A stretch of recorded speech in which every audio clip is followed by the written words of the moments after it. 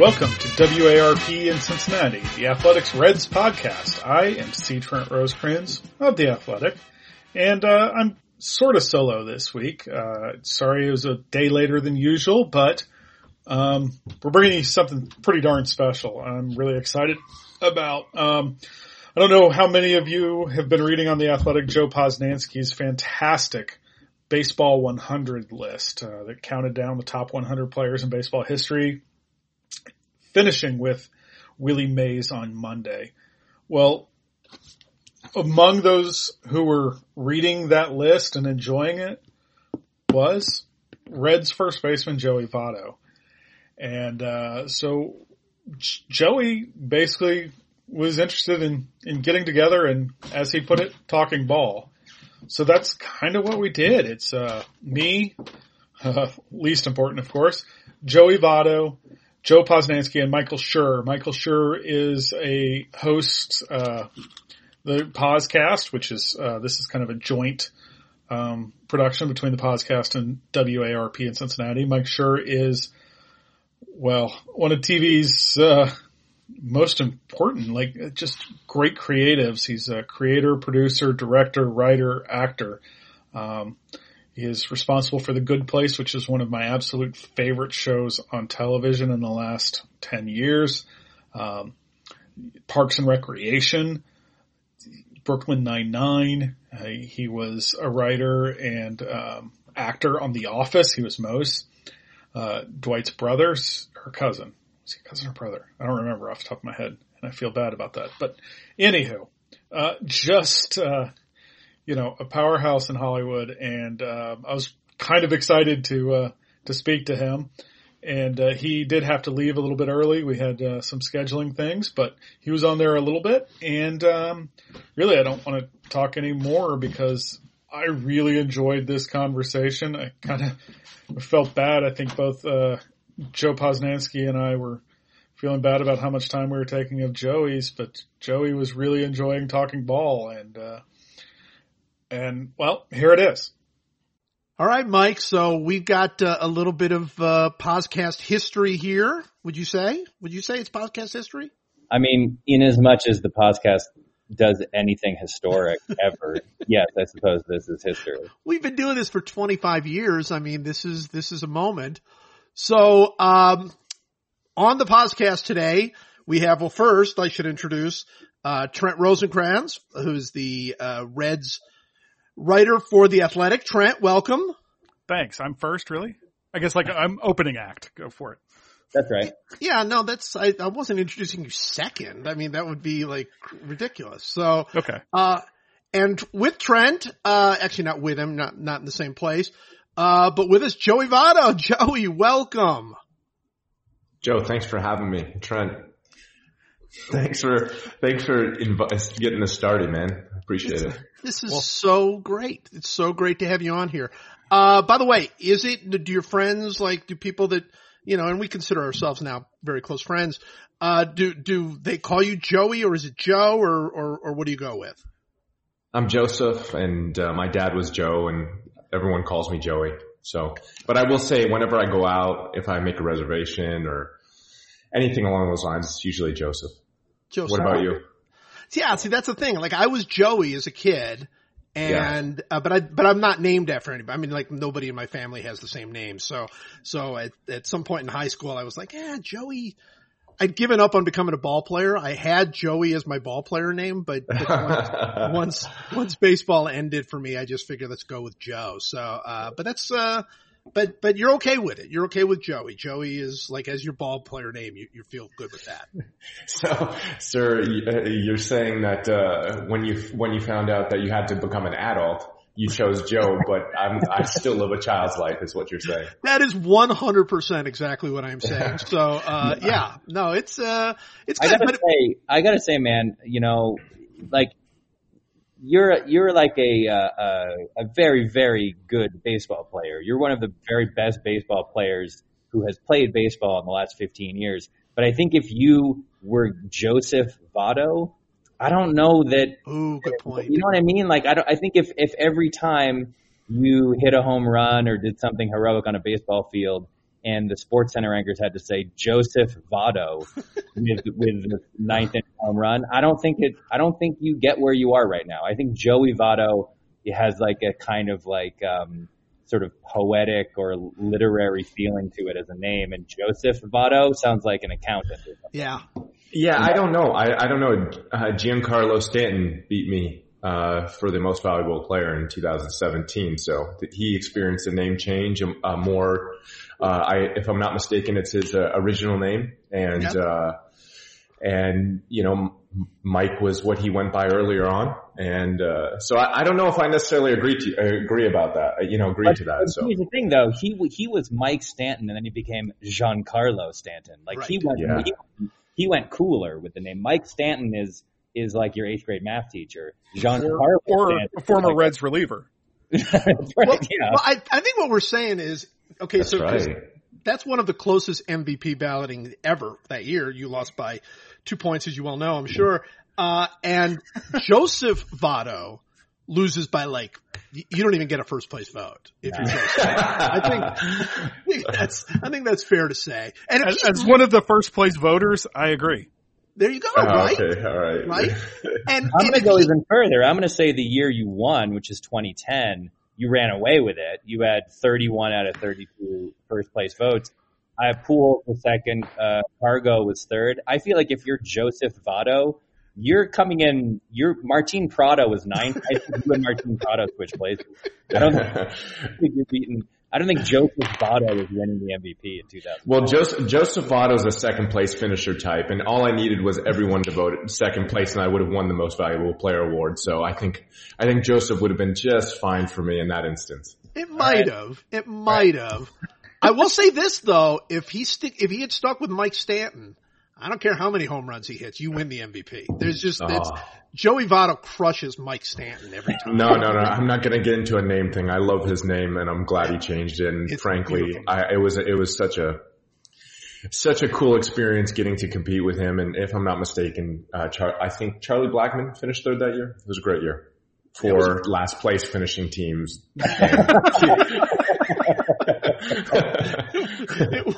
It was a great year. And yes, Giancarlo Stanton, like all-time name. Like, I mean, seriously, like on the coolest names, like the coolest names in Negro Leagues baseball history is Cristobal Torriente. Like that name is so awesome.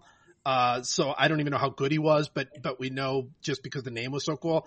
Giancarlo Stanton is like on that level, I think, as a name. Don't you think? You know, I have a funny story.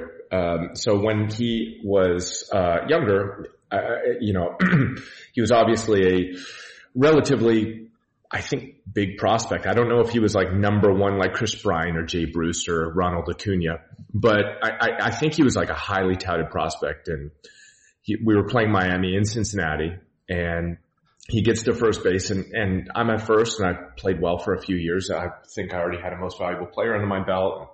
You know, there's something about the hierarchy of our sport where, veterans have this, I guess, intimidation factor just out of experience and just out of achievement. And so he gets to first base on a walk, and, he's this big guy. And, most rookies, when they get to first base and I say hello, especially as I've gotten older, they have a tendency to kind of like, curb what they're going to say or curb their personality. And I go, man, you're a big dude.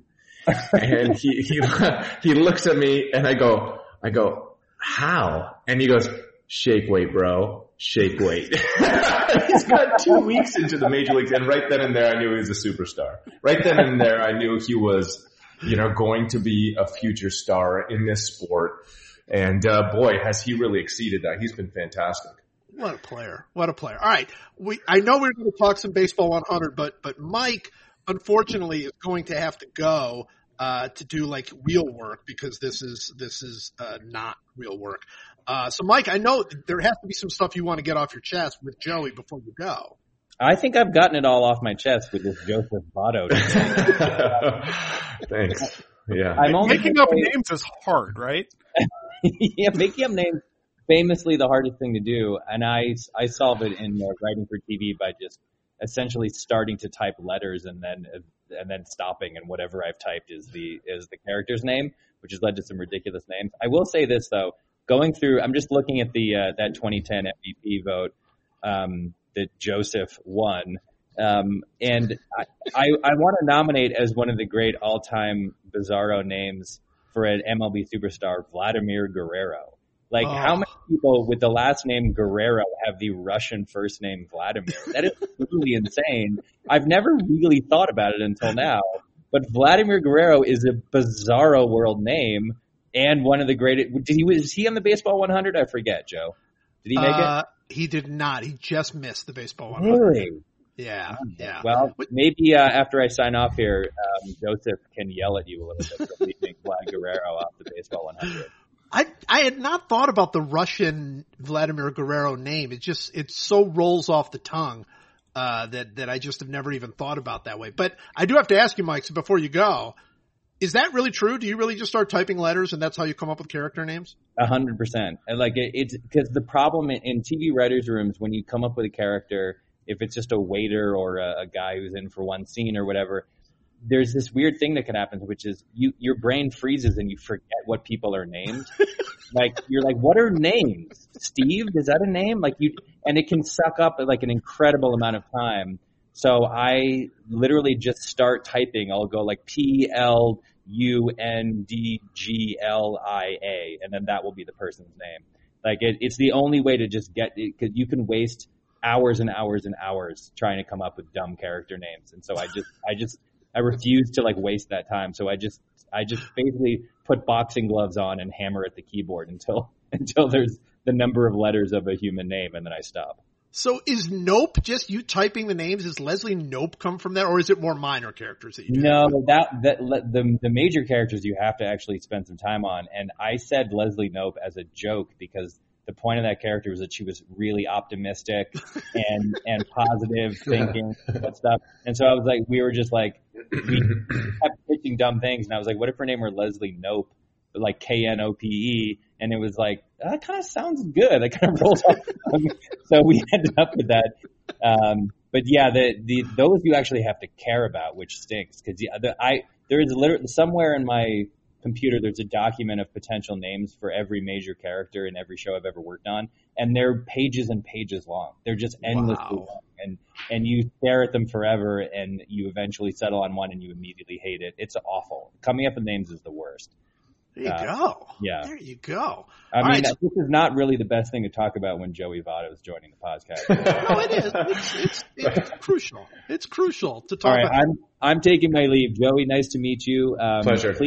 Please yell at Joe for as long as you want about Stan Musial. I can't wait to listen to it. Okay, sounds great. Nice meeting you. Nice meeting you. Well, Joey, Joseph, you do have some complaints about the Baseball 100. I mean, that's sort of how this thing began.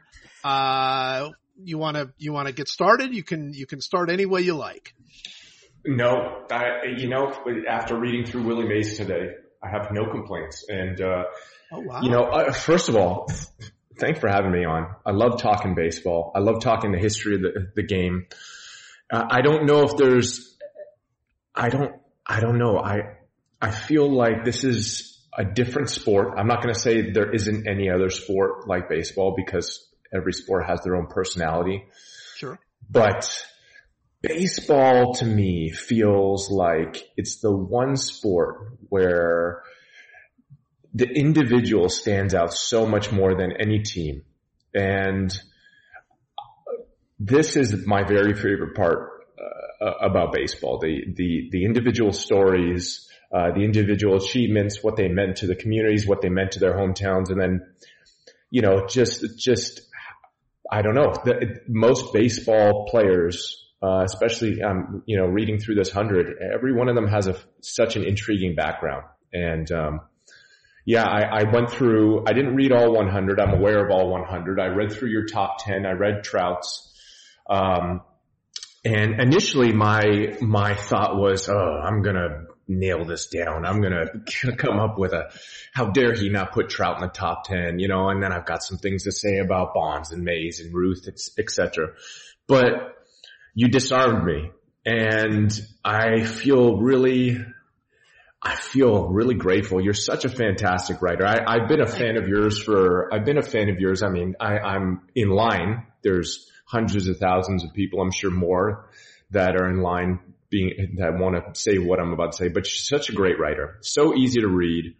And I feel like no matter the subject matter, it's just really, really enjoyable. So this was no different. I'm excited about talking about this, and I view this less as a debate, and we may have those moments, but I view this more as an opportunity to laud the greats, and more importantly, what you gave to me, kind of a separate subject but similar. You taught me about some players that I'd never known about before. I didn't know that Oscar Charleston was possibly the greatest player of all time. You know, I didn't get to know Satchel Paige, and I'm naming Negro League players simply because I know most of Major League Baseball's history.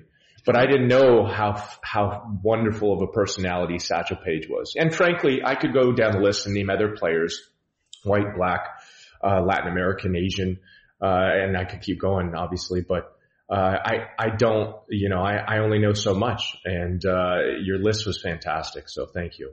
Well, thank you. Thank you. Well, Trent, you and I have covered a lot of baseball through the years, and this is so cool to hear Joey talk about this, and it's so cool for us to be able to talk about this baseball history. But would you not agree that, I mean, don't you wish, as you've covered baseball players, that more baseball players really love the history of the game?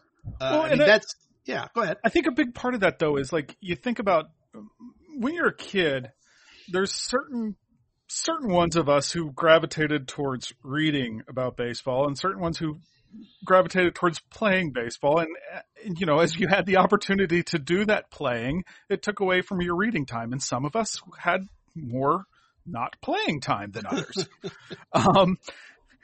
So like my most valuable, and I think when I was a freshman, my most valuable part was that I was really good at keeping score, something that has led to my future endeavors, more than, playing first base. So I did have more time to read. But I think it's something that's interesting, is that just because you're good at something doesn't mean you're interested in it. Yeah. And we all have our own natural talents, and the ability to hit a baseball doesn't necessarily mean that you are interested in all those who had a preternatural ability to hit a baseball. That's 100% right. It's 100% right. But I mean, that's true in everything. I mean, there are sports writers, like I love the history of sports writing. I think you do too, but not every sports writer does. I think, you could be a great lawyer, and to be a great lawyer, you have to understand obviously the history, and as far as, precedents and cases, but you don't have to care about the great lawyers of the past. I mean, I understand that, but I just think there are certain players, Joey, tell me if you agree with this. There are certain players who love the game in a whole different way. I mean, they love the history of it. They love the feel of it. And that's not to say one is right or one is wrong. I know there are some great players who, for them, it's like, this is what I do, but I don't love the rest of it. But I just think that there are players, and I think it's really cool, that do love the game, like in total, Yeah. LeBron James is a perfect example that he'll tell you all the time. He's a basketball historian, and it all depends on what the objective is. I think some are genuinely intrigued in the nuances and in the players' experiences, what they overcame, how they impacted the game, just from a sheer curiosity standpoint. But some, and I think LeBron's an example, and I don't really want to speak for him, but some of them are curious about the history because they want to fit into the history. Right. They want to fit into the history. Where do I fit in? Kareem Abdul-Jabbar, Michael Jordan, and it could go down the list. So I'll speak from my experience. When I was fortunate to have a coach in high school, and this coach allowed, more or less was hands off. I got to use his indoor facility. I got to use his field. I guess I felt really fortunate at the time to be able to have access to those, especially given how cold and how unavailable baseball is up here relative to hockey. But he always told old stories about Williams and Rogers Hornsby and Ty Cobb and all of these, Babe Ruth, of course, all of these great Willie Mays, great old players. And, that piqued my interest. And I was mostly dedicated, like Trent said, to swinging a bat, throwing a ball, and learning all the skills. That once I started playing professional baseball, the one thing that goes hand in hand with being a professional baseball player is some free time. You get a lot of downtime. Truly, if you're truly dedicated to your craft, all you do is two things. You rest and you play ball. Yeah. I mean, so when I was in the minor leagues, 18, 19, 20 years old, my routine was spend all day playing baseball, go home and read a book about Joe DiMaggio, be inspired. How can I compete with him? Where do I fit in against Joe DiMaggio? Spend all day playing baseball, read about Ted Williams. Spend all day playing baseball, go home and read about Rogers Hornsby or Ty Cobb or Babe Ruth or Willie Mays or Roberto Clemente. And then beyond that, some of the all-time greats were within reaching distance. I got to watch Barry Bonds and Manny Ramirez. I got to watch Todd Helton. I was just at the very, very beginning of baseball on the internet. So I paid for a Major League Baseball subscription, and you couldn't get me to miss a Barry Bonds at bat, or you couldn't get me to miss a Manny Ramirez at bat. And so I was able to firsthand experience or firsthand witness baseball history, contrast it to Hank Aaron or Frank Robinson or I got to watch Pedro Martinez be compared to to Roger Clemens, be compared to Walter Johnson and so forth. But knowing about these all-time greats for me was more about, okay, where do I fit in? I think I'm going to be a great player. What level do I need to get to, and what kind of bar did these all-time greats set? And so, that was my perspective. And then, it's funny, beyond that, they can grab you, they can romance you, they can, draw you in with their stories, hearing about, of course, Ted Williams. I've read too many books about him, but there's so many other athletes that you just, Roberto Clemente, you found out about his history and the impact he made. And all of a sudden you think you know him. And so it's a little bit of, at first it was, how can I be inspired by them? But then all of a sudden it's how can I be a better man? How can I be a better person? And then just pure intrigue. Yeah, no, it's really, really cool. All right. So I want to get started, and I want to save Ted Williams sort of for the end because I think that your connection with him, in so many ways is so cool and different. But I want to get started, with both of you. And so let me tell you something about when I was doing this project. One of the things that has always been difficult for me to try to do is that you're dealing with active players as well as players of the past. And I mean, obviously there's all sorts of issues in trying to, cross the years and figure out, what's what, but specific. So let's talk. What do you mean by, wait, hold on. What do you mean by what's what? I'm curious about what you mean.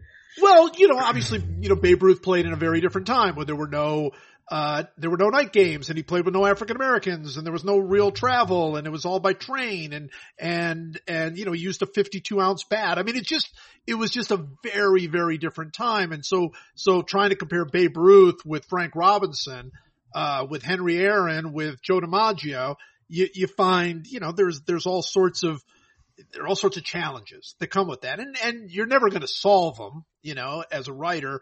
All you can do is sort of come up with the best answer that you can come up with. But for me, the most specific of these is, let's look at Mike Trout.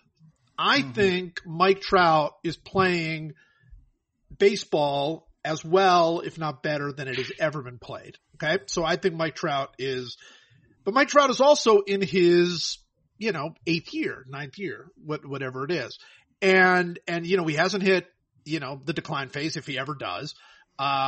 We're just seeing him at his peak.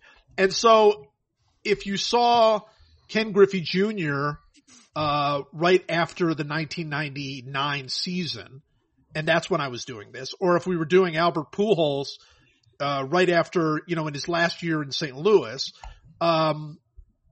there's a different feel to those guys. Cause at this point you're like, that guy's playing at a level that's above everybody else.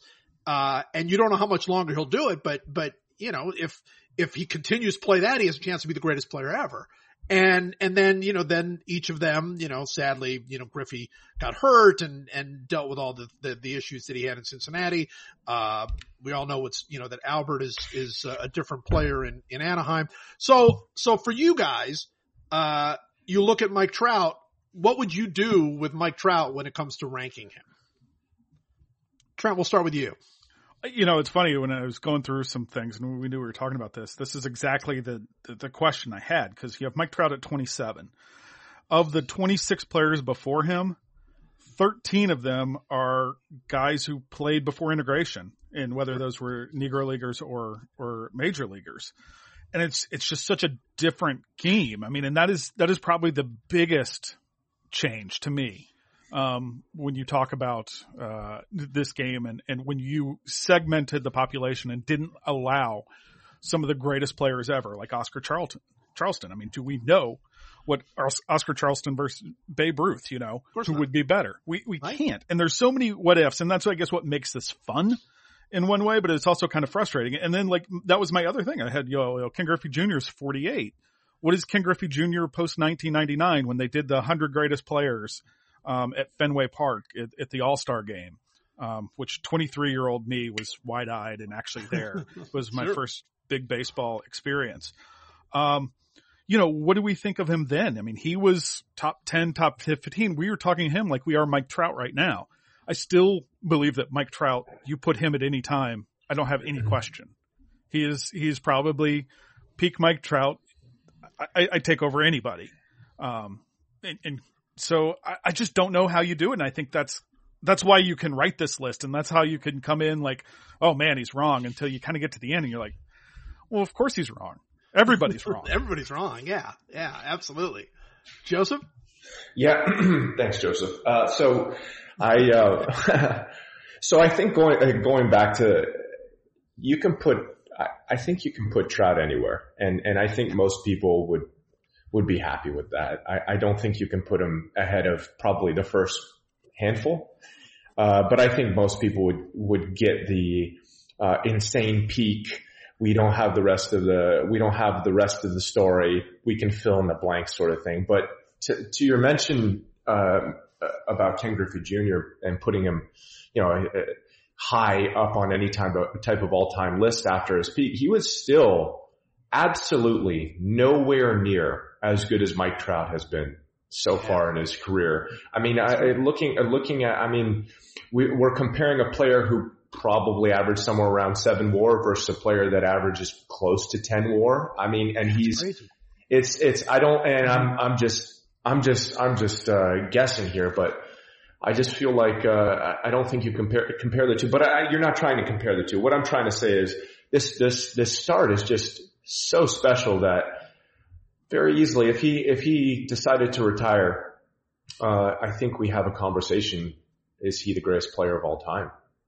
Yeah, now I will say that I used, some devices when I was writing this piece because performance enhancing devices, I see. PEDs. Yes, a little PEDs. They're little PERs, the performance enhancing rankings. Because I actually, just between us and the 4 people that listen, I actually have I'm not staying for 4 people. Joe, I'm not staying for 4 people. There better be way more people than 4. At least 8. At least 8. At least. We're going at least. You better not count Mike, by the way. Mike's not going to listen to this. By the way, he totally lied when he said he was going to listen to this. With Mike Trout, I actually had him higher on my rankings, than 27. I don't remember exactly what it was, but it was a little bit higher. But of course, one of the things that I used for this ranking was I tried to connect people to a number. I know, I saw that. That was really, really charming. Yeah. Yeah. And of course Mike Trout's 27. That's his number. So I wanted to give him, I feel like he already has earned that. Like he's already earned the number, which is amazing. But, from a ball player's Joe, can I say something? Didn't he want to wear number 2 for Derek Jeter?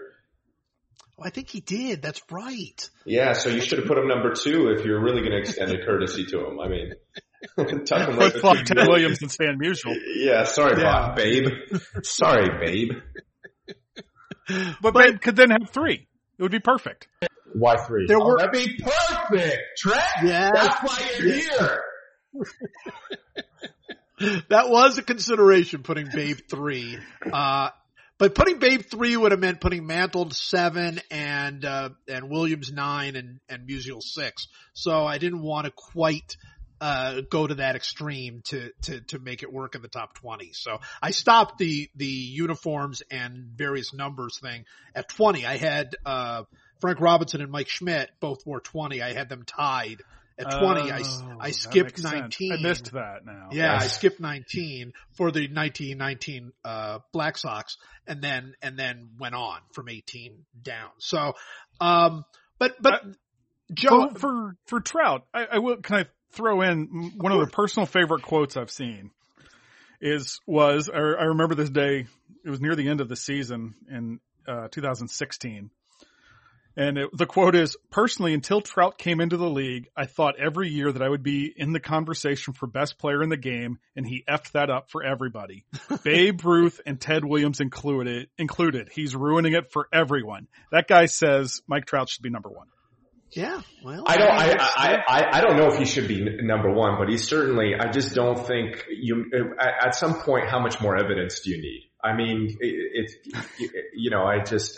I'm looking at it right now. What is he? 5 straight years, has led the league in OPS plus, averaging close to 10 WAR a season. I mean, he's getting better too. He may not be doing the stolen base, high batting average sort of thing, but then are we going to see a stretch where he walks 150 times and hits 45 home runs a year? Is that really so bad? I mean, I'm totally guessing here, but he hit 45 home runs last year in 134 games. At what point do teams start walking him at a crazy amount? I mean, I suppose Rendon may make a bit of a difference with that, but 14 intentional walks last year. It almost doesn't make any sense to me, at some point, but, they were if I'm not mistaken, a last place team last year. So that can be a little bit challenging I think they're second last actually to. Well, sure. But as a player, as a terrific hitter yourself, as somebody who has won an MVP and is at the top of the game, how do you look like does a guy like Mike Trout, because there are a lot of great players in this game, right? There's Mookie Betts and there's, Christian Yelich and Rendon. I can go through Juan Soto. There are a million, there are dozens of truly, truly great players who will, someday, either be in the Hall of Fame or be in consideration for the Hall of Fame. And yet he seems to be better than any of them. As a ball player, do you find yourself amazed by this guy?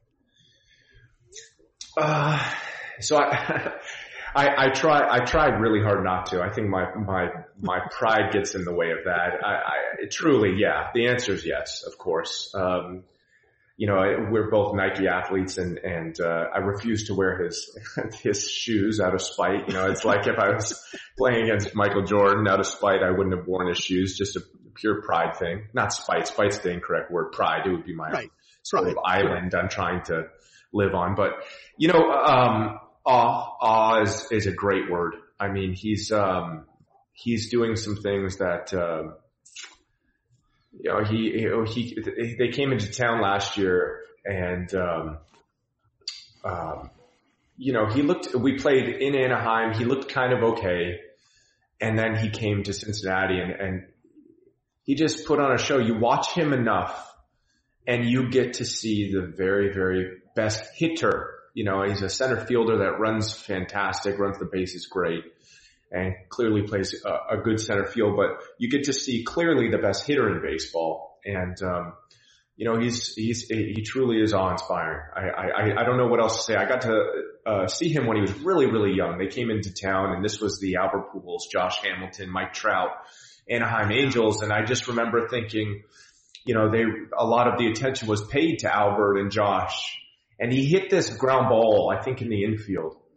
And I remember him running past, and it was an infield single, and I thought to myself, oh my God, I didn't know he could run this well. Holy cow. Like it sounded like a locomotive. I mean, he was such a big man running so quickly. And then he came up to bat and hit just a really nice clean double to right center field. And it one hopped the wall, and it really came off his bat hard.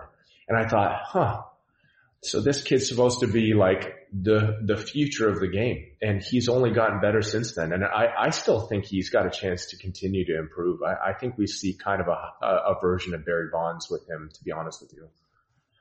That's what it feels like. It feels like he also is one of those players. I mean, I remember Pujols was like this too, where it's almost like every off season he chooses like a thing to get better at. Yeah. Like I remember Pujols like saying like I'm gonna be a base stealer next year, and then he stole like 18 bases or something, and then he's like, I'm gonna become the best first baseman defensively, and you know whatever, and he did that. Do you by the way, do you do that? Do you like go into the off season like going, I want to improve one part of my game significantly?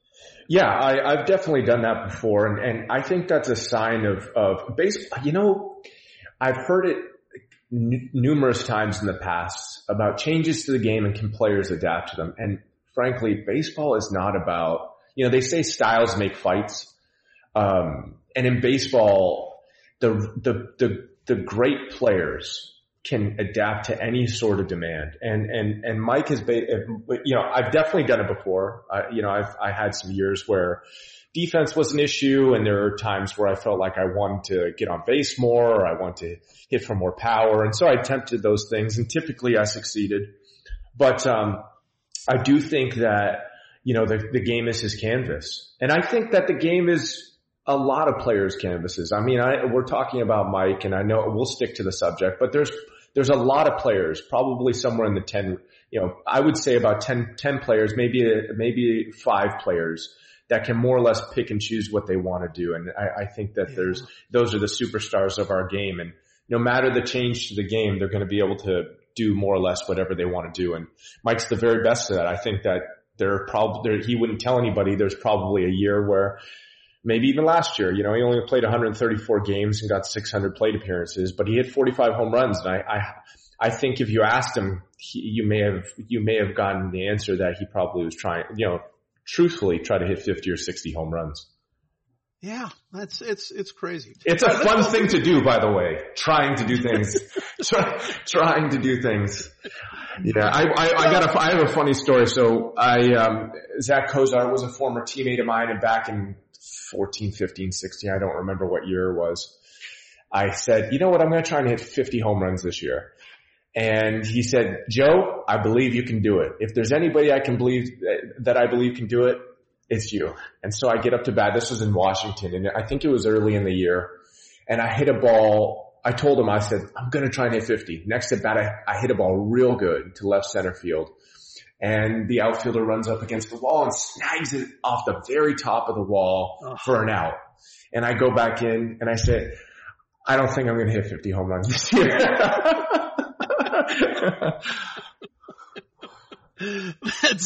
That is really classic. Very. All right.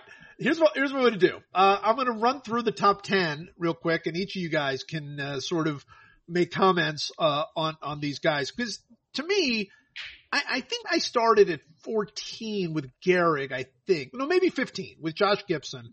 I said basically every player after that, you could make an argument for them as number one. You could make an argument for them as the best player in the game, and probably some people above 15. I mean, you could make the argument for Hornsby because of the way he hit. You can make the argument for, you know, Mike Schmidt or Joe Morgan for their all around game. But basically I did it from 15. So certainly everybody in the top 10, I think you could make that argument. So here's where I'm going to start. We'll start with Satchel Paige.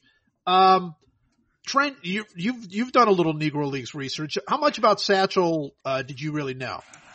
I knew most of it. It all seems like, I don't know, like, is it fairy tale knowledge? Would that be fair? Like the legendary stuff. You just know it. Yeah. You just know, you know the, all the sayings, all the colorfulness, but like when you get down to it, it's how good he really was.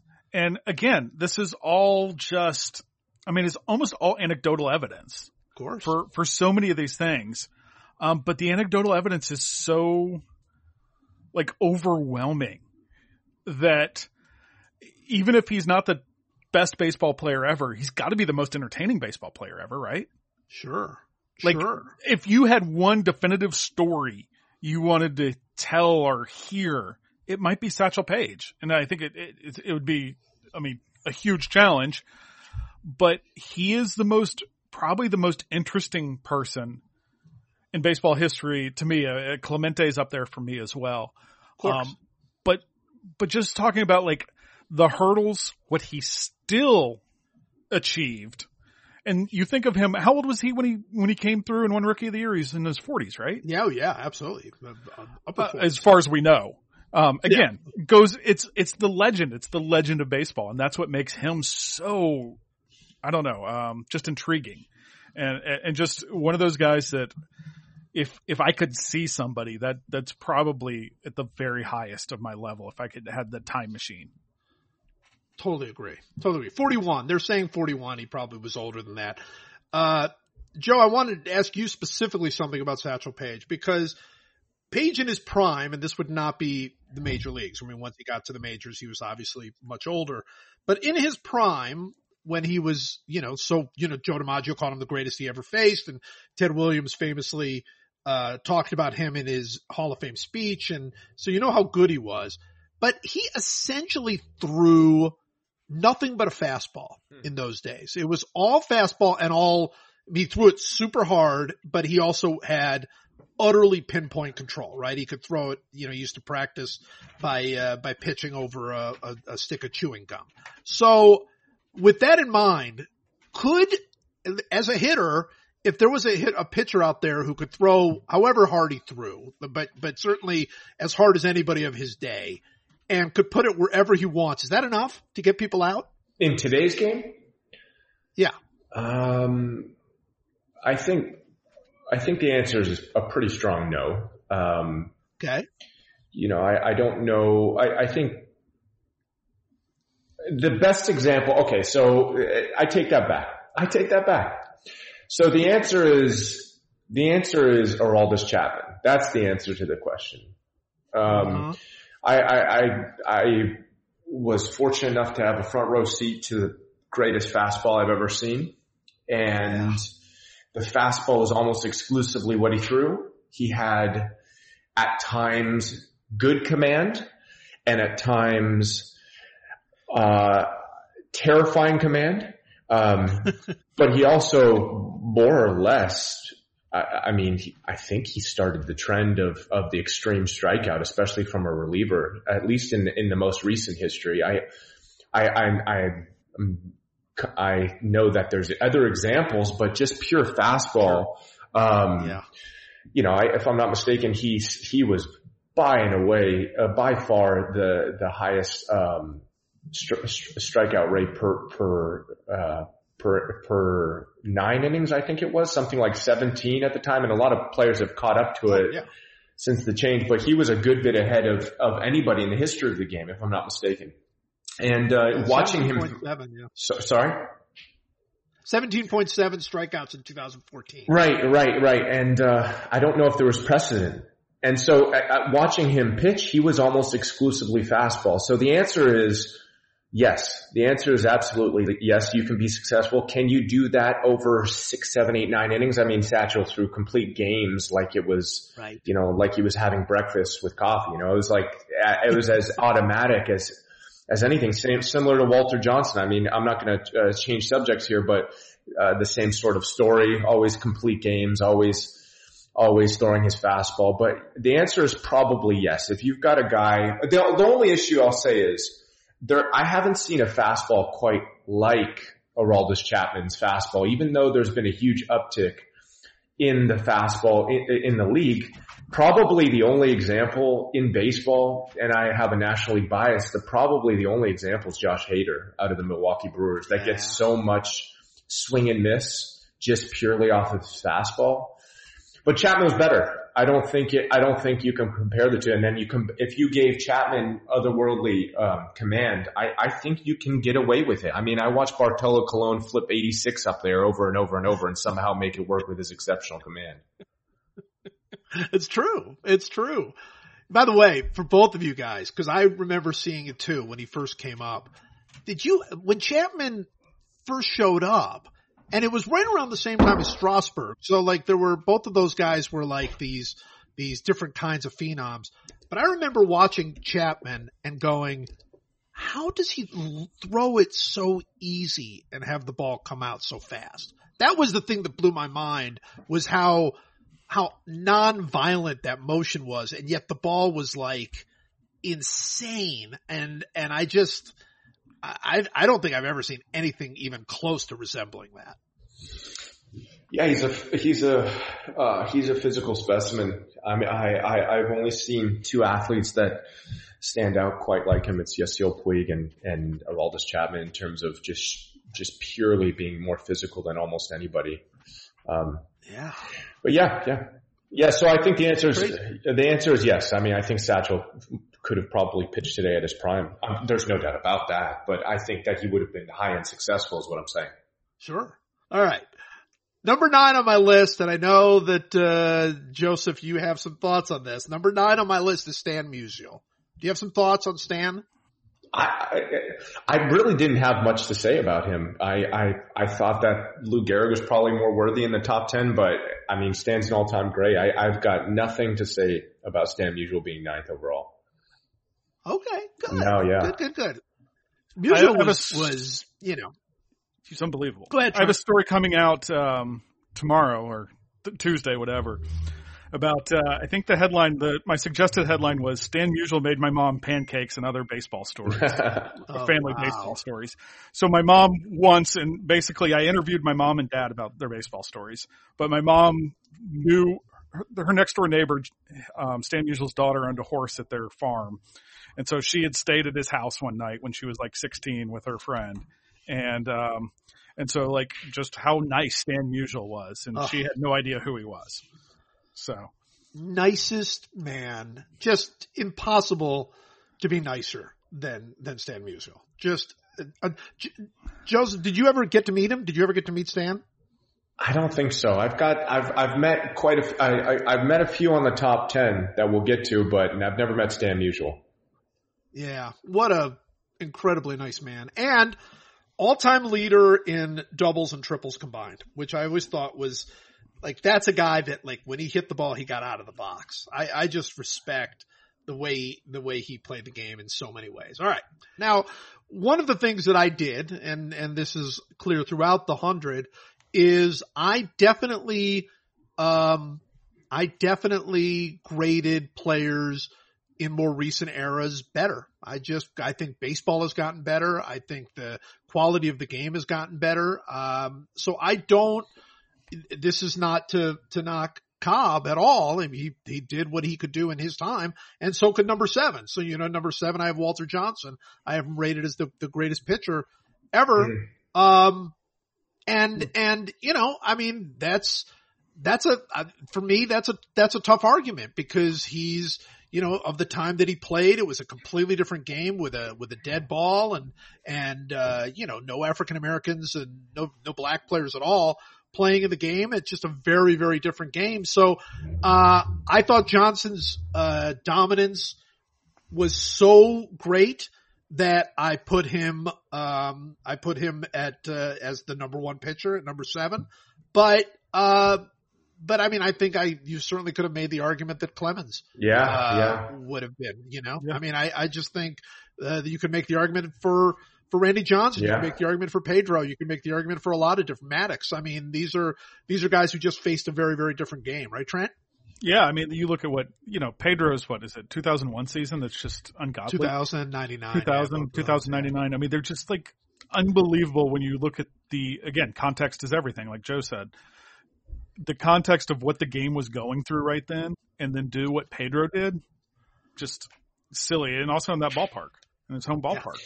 I mean, it's just, when you talk peak Pedro, it's tough to take anybody over peak Pedro. Yeah. Yeah, I would probably take peak Pedro over probably anybody. I mean, obviously this is over a whole career. Walter Johnson, by the way, poses exactly the same question as Satchel Paige, right? I mean, he came in with what at the time was absolutely the Aroldis Chapman fastball. Now, I don't know how fast it went. I do try to dive in a little bit in that in the piece. But I don't know how fast it went, but it doesn't matter by comparison to everybody else, it was, 10% faster or whatever than any other pitch. And he had, amazing control and all of that. And, so that's why he dominated the game in a way that, but I thought it was really interesting what you said, Joe, that he could do that again. If taken into context, if you take the Aroldis Chapman fastball and you take somebody throwing with that kind of command, that person could still be a pretty dominant pitcher today. Yeah.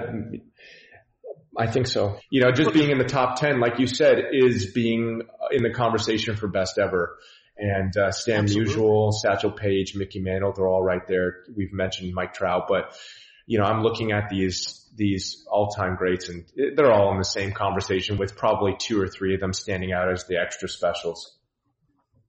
It's so, that was one thing that I really, I wouldn't say it annoyed me, because it's, I love that people read this and are reading this and have really, really strong opinions. But I would put I had Ricky Henderson, I think at 24. Yeah. Right. Okay. Mm-hmm. Which obviously is perfect because that's his number. So I had him at 24 and people were freaking out that I had him so low. And I was like, 24th best player of all time is pretty good. I mean, everybody in the top 100 is an amazing baseball player. I mean, if you're in the top 200, you're in the top, if you're in the top 300, you're in the Hall of Fame. I mean, I do think that sometimes people lose their minds over very, very small differences because all of these players are amazing. And that was really important to me, by the way. You mentioned that about the Cobb piece. One thing that I did not want to do in any of the stories was spend a lot of time, or any time if I could, on the ranking, because you start talking about the ranking and basically you have to start saying negative things about players. I mean, there's no way to, somebody yells at you why Tony Gwynn is number 95 and you have to start saying, well, he didn't hit with power. You just have to start saying things that are not relevant to me, to the story of Tony Gwynn and the story of this ranking. So that was, really important to me that each of these stories is, in my best way, a celebration of the game and a celebration of these players. Yeah. All right.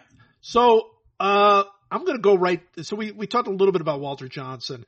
Number 6 is Ted Williams. And, I got to tell you, one of the first things, that I ever heard about you, Joe, was I believe it was Hal who had told me that he was at your locker maybe, and he saw Ted Williams, book on hitting in the locker, and it was completely, it was dog-eared and whatever.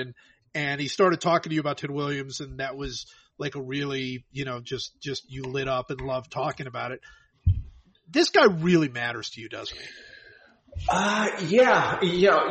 Like I said before, I got to know lots of different baseball players, and a lot of them stood out to me. I think he mattered to me most because he inspired hope. We were both, not very muscular and probably middle of the road in terms of athleticism, and left-handed hitters, right-handed throwers. And so we had some things in common: non-premium position types, non-base stealers, and efficiency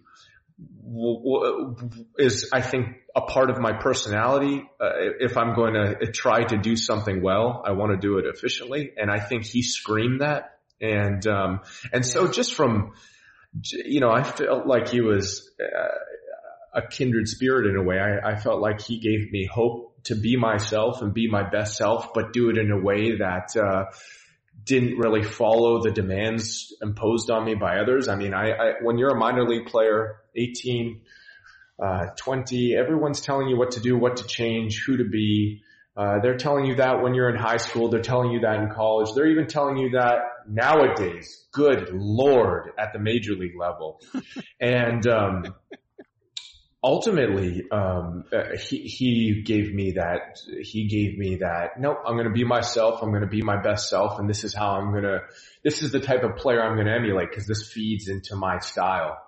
And so I devour books on him. I'm probably more, I don't want to say I'm introverted per se, but I like keeping to myself. I like taking care of the task and just kind of going home and doing that. And I'm probably not as, I guess the word would be bombastic or loud, or I'm probably not in that sort of, I'm not like that personality wise, but almost everything else related to work, I felt like I could relate to him. Now, never have I even come close to performing at his level. But with that being said, it's always fun, never going to catch the rabbit, but it's fun chase, right?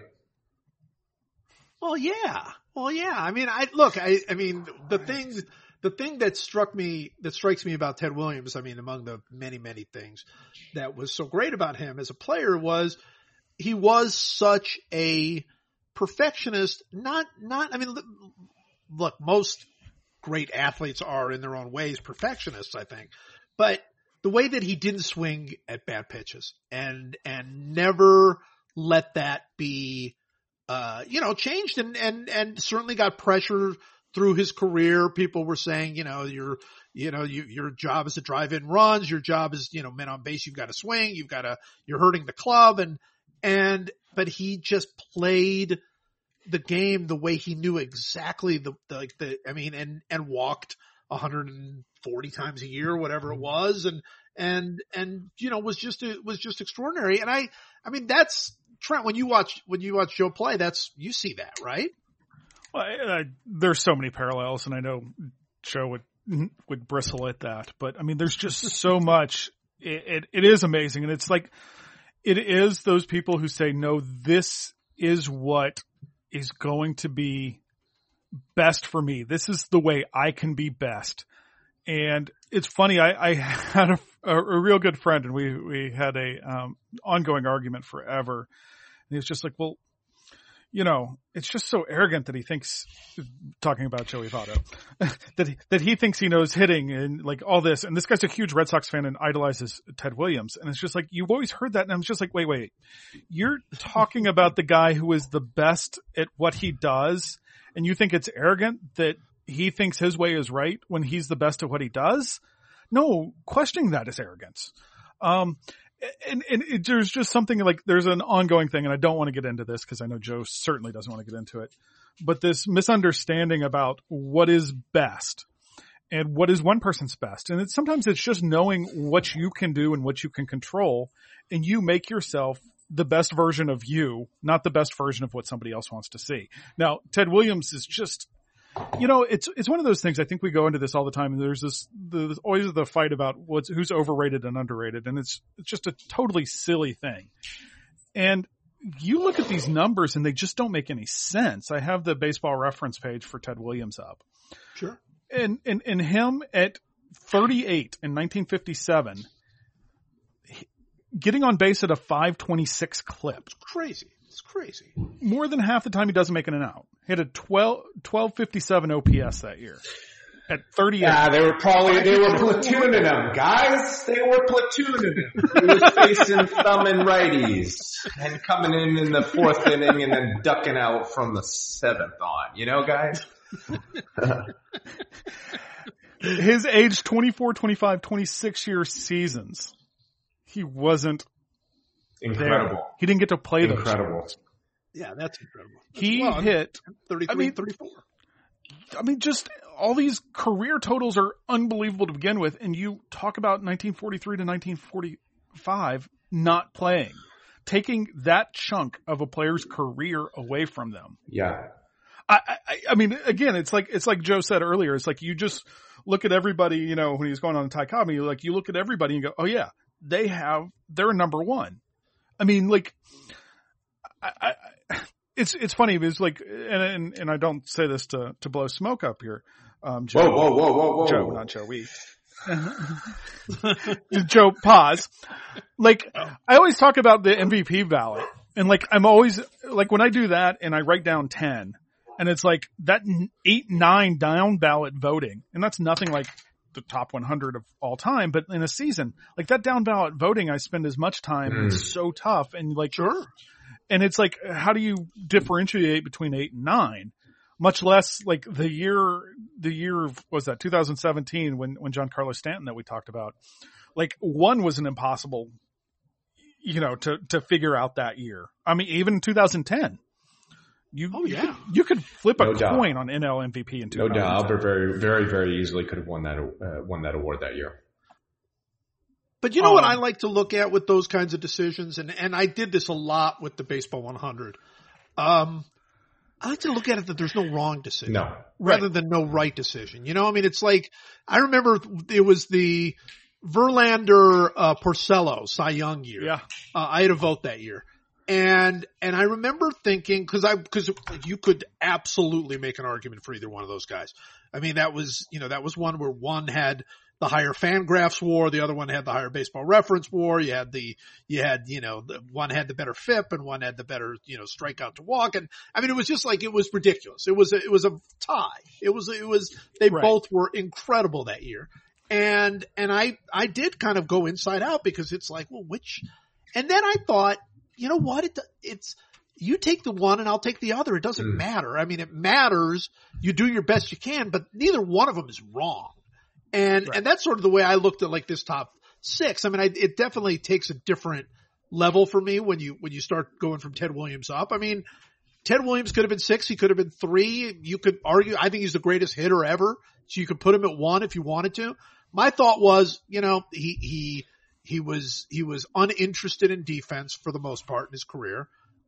He was not he wasn't a bad base runner, but it was certainly not the strength of his game. He was an incredible hitter, and an incredible slugger, and calling him the 6th best player of all time is not a bad thing. That's sort of how I looked at it. And you're right. Yeah. Well, I'm fairly certain Justin Verlander's at home right now, slamming, doors and punching pillows because of your vote. So, I didn't say who I voted for. I didn't like what say close. There's nothing like coming in second, especially when they're really, really close. But, to your point, there is no wrong answer. And you know what? Oftentimes coming in second produces better results in the future. I mean, that may not be the truth, but in my experience, and Justin clearly showed it this past year, good things can still come. And you know what's funny? Winning an award like that, and I'm going to get back to the list, but just from experience sake, winning an award only tells you so much. And I have the luxury of already having one of those to be able to say that. There's something about not having it that I think a lot of players that just missed out can be frustrated. I do have the luxury of, like I said, having one to be able to say, you know what? I had a great year, and that someone didn't give me I'm actually more proud of my 17 than I am of 10, simply because I just felt like I got the best out of myself. And when I came up short, I couldn't have been less in a good mood. I was so satisfied that I even came that close, that I was honored so highly, but I was mostly satisfied with how I played and that I got the most out of myself. So again, I do have the luxury of being able to say, oh, I had that experience. Oh, here's a new experience sort of thing. But, to get back to the list, I've always felt a certain way about Ted. The military service in the middle, in my opinion, adds to his legacy. It adds to him as a man. Sure. And he did it. All signs pointed to, him not like him going to do his very best as a fighter pilot. You told the story in the Ted Williams article, about his plane crashing. I mean, these are and him nearly dying, and this is a man that was, there's story. He was dogfighting. I mean, he was risking his life on a steady basis, and I think if he had put together, tacked on another 110 home runs and another, 425 RBI, I don't think that adds more to him as his legacy, him as a man. And I personally, I think that he's as well known and as beloved because of those years, in military service. I don't think there's any question. Yeah, I don't think there's any question. I mean, he's an American hero. I mean, one of my favorite stories of all of the Baseball 100 of every player was him coming. He almost dies in the plane crash, and he's in the plane, and after it's on fire, and he lands it. He lands the plane, and he can't stop it. The landing gear is gone. He can't stop the plane. It's just sliding. And he doesn't know when it's going to stop. And he comes all the way to the end of the runway, and he comes out, and even Ted Williams is shaking like a leaf. I mean, this is the ultimate, near death experience. And a guy walks up to him and he shows him a piece of paper and he signs it. And then and a friend goes, "What was that?" And he goes, "Can you believe it? I almost died, and this son of a bitch wants my autograph." I just thought it's like the ultimate. Oh, I love it. I love that. Really incredible. I want to say one thing about, you told a story about Ted coming back, and I'm going to toot the loudest of horns of all baseball players, but you told a story about him coming back and hitting homers after being off for a year and a half and his hands bleeding. Oh. We all hit homers whenever we want. So the greatest hitter of all time coming back after a few swings and starting to hit homers. We can do that whenever we want. So you can do that whenever you want. Oh, that's good. That's good. You know what was crazy? I was looking at when Joe was talking about winning one. Ted Williams only won 2 MVPs. Yeah. And I was looking at that 57 season though, when he hit 388, that I was just taking a 38-year-old. He hit 388 with a 526 on base percentage. He finished second in the MVP voting, and he was second in the war. The writers then knew about platooning, and they knocked him for that. I'm telling you, when your manager platoons you and makes a point to pinch run you and makes a point to defensive switch you and only has you facing the thummiest of right-handers, hey, you get a ding for that. I'm sorry, you finished second. It's Mantle. Mantle won that year. In his career, he lost 2 MVPs when he won Triple Crowns. He lost an MVP to Mantle. They were all to Yankees. Like all of his MVP losses were like he lost 2 to DiMaggio, 1 to Joe Gordon, 1 to Mickey Mantle. And he could have won. Well, I don't think the 57. Just like Joey Votto lost them all to Marlins. Yeah, Hey, I have a question. So who was more famous, DiMaggio or Ted Williams?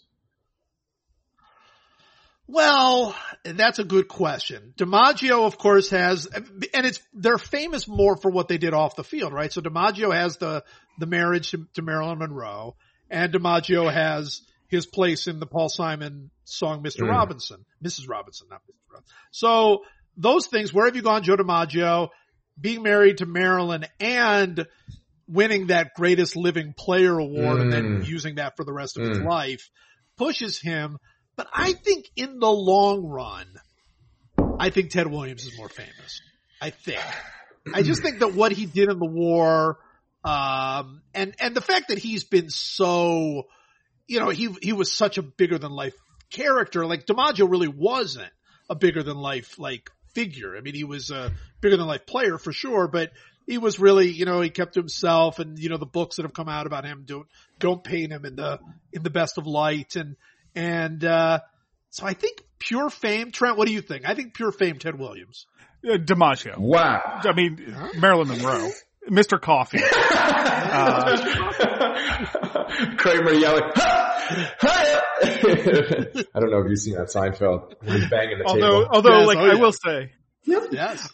I will say though, that 99 All-Star game at Fenway, I was there at 23.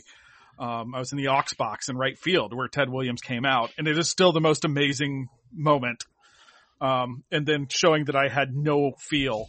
I don't know why I was writing there for the Athens Banner Herald, but I did. But I wrote about, what Pedro did in the first inning. And the no feel on the, on what will be remembered forever. Everybody talks about that. I was there, and I worried about Pedro, although it was pretty good. Yeah, that was still a bad call. I'm not going to lie to you. That's basically what we do at 23. Well, I know, but that's like going to the Bobby Thompson game and writing about the guy at second or something, just it'd be a good angle, man. He went 2 for 5. Everybody else went there. All right, that is true. That is true. Actually, Pedro was amazing that year in that All-Star game. So yeah, I mean, that's legit, but you might have won. No, I'm wrong. Yeah. All right, here's what I'm going to do. I'm going to run down the top 5. I'm just going to name all 5 because we can't be here all day. I'm going to just go through the top 5 and then if any thoughts you guys have at all.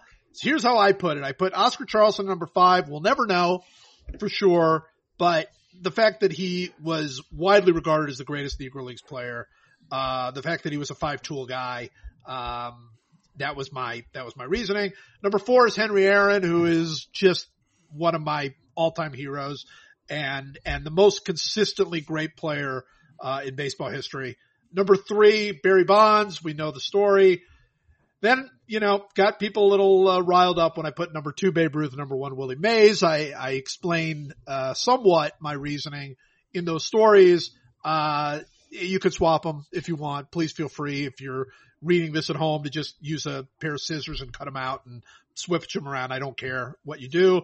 For me, Mays' is all around play and the joy that he represented was number 1. But you certainly can argue Ruth. So what are you guys' thoughts on the top 5? Trent? No right, no wrong. It's just, it's impossible to think of. What would you have done with Bonds? I mean, I can't see him being any lower than 5. Yeah. I mean, you talk about, we were just talking about Ted Williams. At 42 in 2007, Barry Bonds had a .480 on base percentage. Yeah. At 42, that was the last year he played. He led the league in intentional walks. 6 from 2001 to 2004, 515, 582, 529, 609. That 609 is ridiculous. That's what happens when you stupid. That's when you and then walk. Watching him take batting practice at Great American Ballpark, it was the greatest. Every time they came those last couple of years, it was like nothing I'd ever seen. And I've seen, I watched Adam Dunn. I've watched all these guys do this, but it was unbelievable. I mean, Joe can attest what it's like to see things put in that top row there, and it's unreal. It was batting practice was incredible with him. Yeah, Joseph, the top 5 threw me for a bit of a loop. Well, first of all, your Henry Aaron story was fantastic, and I felt like I got better listening to it because it reminded me of you finally told the story of how great of an all around player he was. And yes. I don't think most people give him any sort of credit. He had the combination of, the Stan Musial extra base hits and the Babe Ruth home runs, but then the Pete Rose games played and hits and just constantly being out there, the steadiness of greatness, but the steady greatness. But, the thing that stood out to me was hearing, what Jackie Robinson told him about, hey, it's nice to get hits, but the game is about scoring runs. Concentrate on that. And yes, I loved that. It's one of the fundamentals of our game, that's really kind of been highlighted over the past few years is base running, being a better teammate through base running, more efficient base running, emphasizing that. And he screamed that through his actions. And just reading your article, I felt like made me better and inspired me. Oftentimes just getting better is a byproduct of having goals and being inspired. And I felt like you did that. And, but the top three, it depends on, and I'll stick to, I won't stick, I'll go to Barry in a second, but between Babe and Willie, you said joy of the game. It all depends on what kind of joy you want, maybe Babe Ruth was the ultimate hedonist, and God bless him for that. And maybe Willie Mays was the all-time, played with a smile, but, he was the lighter of the two, but, Babe was, probably the X-rated version to his PG, but I can't take that away from him. But, I prefer Babe. And I'll tell you why. Okay. Because I think Willie Mays is very easily the greatest player of all time, but I got to meet him one time. And so I'm saying this tongue in cheek. I'm saying this with a smile. Yeah. But I was in Dusty Baker's office in 2008. I was a rookie, and so I get kind of tapped on the shoulder. Dusty wants to see you. Go into his office, and all of a sudden Willie Mays is there. And Willie's, I think 80 something at the time, maybe high 70s. I don't really know for sure. But Dusty says, and Dusty knows everybody. Lord have mercy, does he know everybody? I mean, you could show up one day and Mick Jagger sitting on the couch, eating local cuisine. But I walk in and he goes, Joey, I want you to meet Willie Mays. And I'm like, yeah, I know who this man is, of course. And Willie wasn't, I wasn't looking through his eyes, but I don't think he was seeing very well. And so I say, hi, Willie. Nice to meet you. I put my hand out and Dusty Baker says, yeah, this guy's going to win a batting title. And I had big plans. I had like lofty goals in my head, and I felt in my head I scoffed at that. I was like, I'm going to do a lot better than that. But I didn't say a word. I smiled and put my hand out and I shook his hand. And I don't know if the average person knows this, but one thing that stands out about a lot of the all-time greats is the size of their hands. And you shake Alex Rodriguez's hands. It's like putting your hand in it's like putting your hand in a vice. It's so big, so strong. I shook Willie's hands and it felt identical, but bigger, like meteor, strong, like big muscly hands. And he's frail, older, can't see. I think he may have been in a wheelchair or maybe just sitting down. And, he goes, as I'm shaking his hand, and I've got large hands. Like I'm 6'2.5", 6'3", 6'2", whatever I am, 225 pounds. You shake my hand, I'm a larger man. And he shakes my hand. He goes, I laughed thinking about it. He goes, what's this piddly little thing? As he's shaking my hand.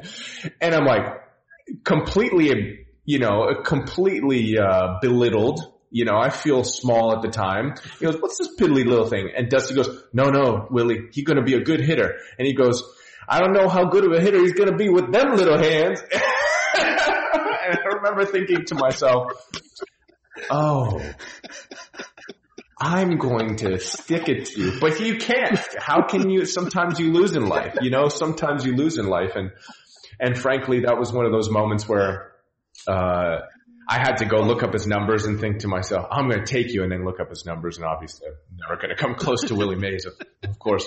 But no, that was my Willie Mays story, and that's exactly why Babe Ruth's the best player of all time. So. Oh, I love that story. I love that story so much. Oh my gosh. Look at these little piddly hands. I cannot believe. Oh man. Yeah. That is it's so very, funny. it's very But funny. you are so right. I mean, and obviously nobody's shaking hands now, but through the years I've shaken hands with some of the greatest athletes, I remember shaking hands with Wilt Chamberlain. And oh my gosh, I mean, you just don't know until you've seen it like up in front of you, like how, and when you talk about like firm handshakes, like some of those pitchers from the 60s that, like Juan Marichal, you just shake his hand and you're just like, ow, I cannot believe how strong these people are. It's so funny. But I love that you like went and looked up Willie Mays' numbers and you were like, look, I'm going to prove myself my own way. I don't need to compare myself to Willie Mays. Oh, well, I mean, those numbers seem out there. He didn't deflate me completely. But at the time it was, everyone has those humbling moments. Everybody has those, moments where it's like, you're embarrassed or whatever. But, frankly, I got to forever say that I met Willie Mays and it's an amazing thing. He's not many people getting to watch him on a consistent basis say anything but pure joyous. It's some of the best memories of their lives getting to watch Willie Mays. Of course, there's nothing cooler. When I was a young writer, so I don't know if you know this, Trent certainly does. Maybe the all-time great in sports writing was Jim Murray. Jim Murray was the columnist for the LA Times for many, many years. Incredibly funny, won a Pulitzer, just one of the legend and a hero of mine in the same way that, that Willie Mays is. I mean, just wrote a lot about Willie Mays, by the way, and all the other, people out in the West Coast. So I got to meet, Jim Murray when I was 20, I was probably the same age that you were when you met Willie Mays.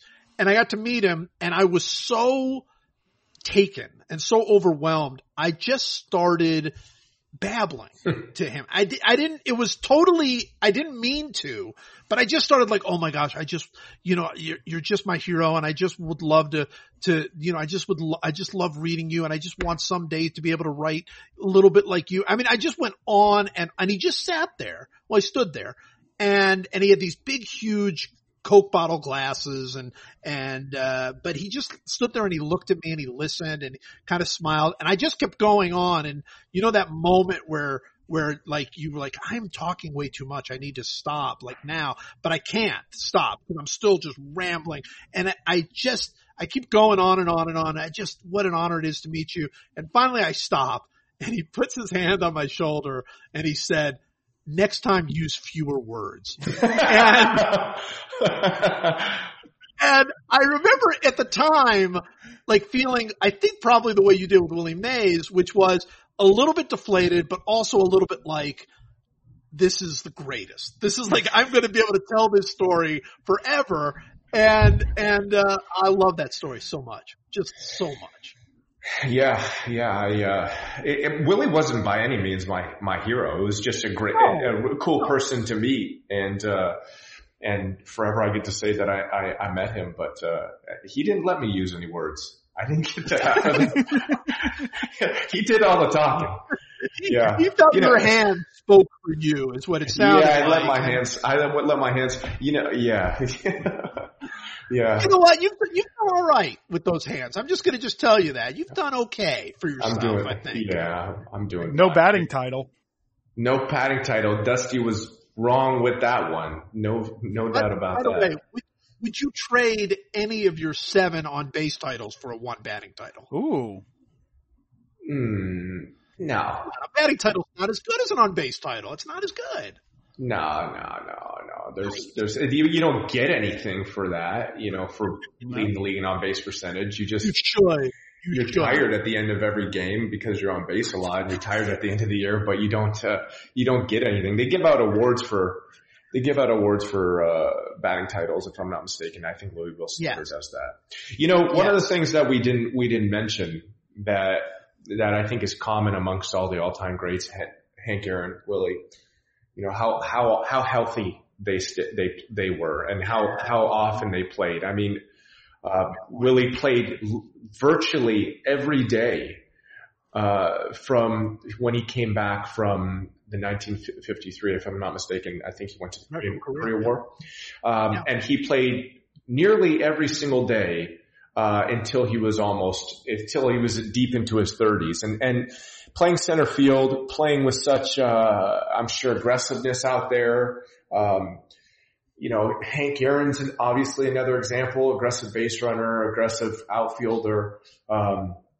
The common thread for me amongst the all-time greats, I think, is games played. And, we really didn't touch on Cal Ripken Jr., but, for me, he is very, very, very easily one of my favorite players of all time, simply because that high-end achievement of playing as often as he did. And for me, had you put him in the, top 20 or so, closer to the top 10, I wouldn't have batted an eye for sure.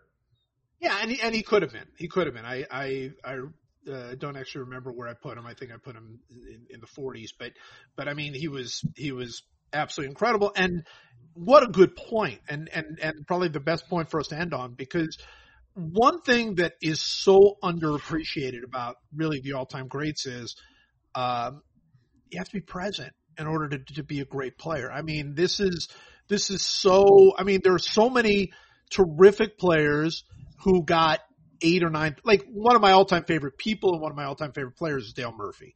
And I love Dale, love him. But he was done at 32. I mean, he was basically done at 32. Played, and for all the reasons that you said, he was a big guy, played center field, certainly early, first few years of his career, was a catcher when he first came up, took a beating, played hard, played literally every game, like 162 a year. And he wore out, and which is, I think, the human thing. That's what makes like so many of these players superhuman, is being able to play that hard, that long, and just to keep going for season after season after season. I mean, it really is incredible. Really is incredible. All right, Trent, do you have any final thoughts? No, thanks for letting me tag along. I will tell you, kind of piggybacking on some of the things you were talking about, the Jim Murray. I have one sports writer autograph, and that my cousin got for me once because she knew my favorite writer was Joe Posnanski, and she saw you somewhere in Kansas City. Oh, wow. So I have that. Well, please treasure that. Because I wouldn't do that now. So if it makes you feel better, I don't know where it is, but I do know I have it somewhere. You know what makes me feel bad is that you have it. That's what makes me feel bad. My cousin Missy Mosier sent it to me. She, well, that's sweet. That's seen you somewhere, and this was long ago. I have signed many autographs because of books. Well, because of books, right? People ask me to sign the book.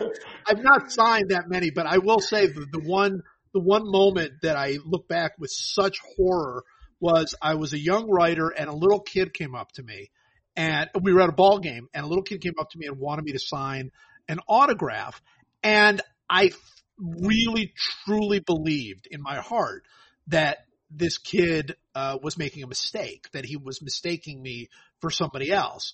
And I kind of said that. He was pretty young. He was like, 7 or 8. And I said, "Oh no, you don't want my autograph." And he started to cry, like literally in front of me. And I'm like, "Oh no, I'll sign everything." I mean, I freaked out and like signed. Yeah, no, literally you want my computer? Take my computer. I would have given him anything. So anyway, that's my autograph story. Joe, do you want to end with a good autograph story? Do you have a good one, like off the top of your head? Good autograph story. Well, by the way, Trent, you're lucky that Joe didn't comment on your piddly little fingers or something like that. You made him a different man. Yeah. You type with these pin little fingers? Yeah. No, I don't think so. You know, I don't. Okay, yeah, actually, you know what? So, when I was a boy, my favorite player, I thought I was going to be a pitcher. My favorite player was Nolan Ryan. And, I think my father and I wrote him a note and signed something back. And I remember thinking, holy cow, like that, I just connected with Nolan Ryan. He's in a completely different part of the world. And, you know, nowadays, I think that, I'm trying to figure out how to navigate that, because I find that like I sometimes you'll get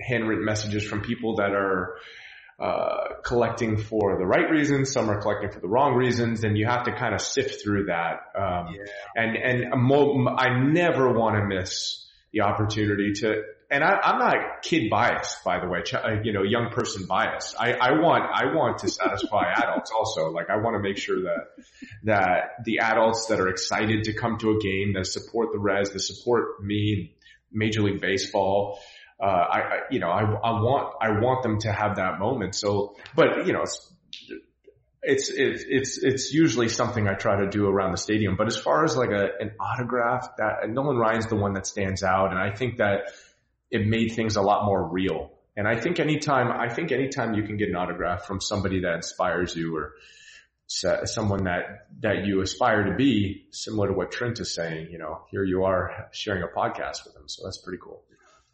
No, that's, it's cool for me. I'm just going to say it's cool for me. Well, guys, cannot thank you enough. This has been awesome. And, hopefully we'll do this again. We can do this again. Look, I don't know where we're going to be for the next few months. But honestly, seriously, thank you both for joining. Yeah. Thank you, Joe and Joe. Joe, Trent, thank you. Great work with the writing. That was really fantastic stuff and very entertaining. All right. Well, that was fun. I can't really say it any other way. I really enjoyed doing that. I hope you enjoyed listening to it as well. There are some players who just don't know much about the history of baseball, and then there are others. And I don't think I talked about this on here, but I've talked with Joey some about like different books and things. And the one, maybe my favorite baseball book is it's called A Zen Way of Baseball. It's the autobiography of Sadaharu Oh. And it's not one that a lot of people have read. And I love it in part because, you know, I'm biased towards Japanese baseball. I think we've had this discussion. But also it's just a very different kind of autobiography than your regular sports one. And so I mentioned something to Joey about it once, and he had already read it. And that just kind of blew me away. He's an interesting cat, and as you heard in this, I mean, he's a guy who thinks about baseball and has thought about baseball for a long time. And, you know, the people who play this game aren't always fans like we are. Because again, like, you know, it is different. And once you're in that game, it's different. And growing up, you know, most of your time spent playing. I think I talked about that in this discussion, but yet here's a guy who certainly is. And it was really fun, and hope you enjoyed it as much as we did. And we'll talk to you next week on WARP in Cincinnati. See, I can do it too, Paul. I think we all miss Paulie.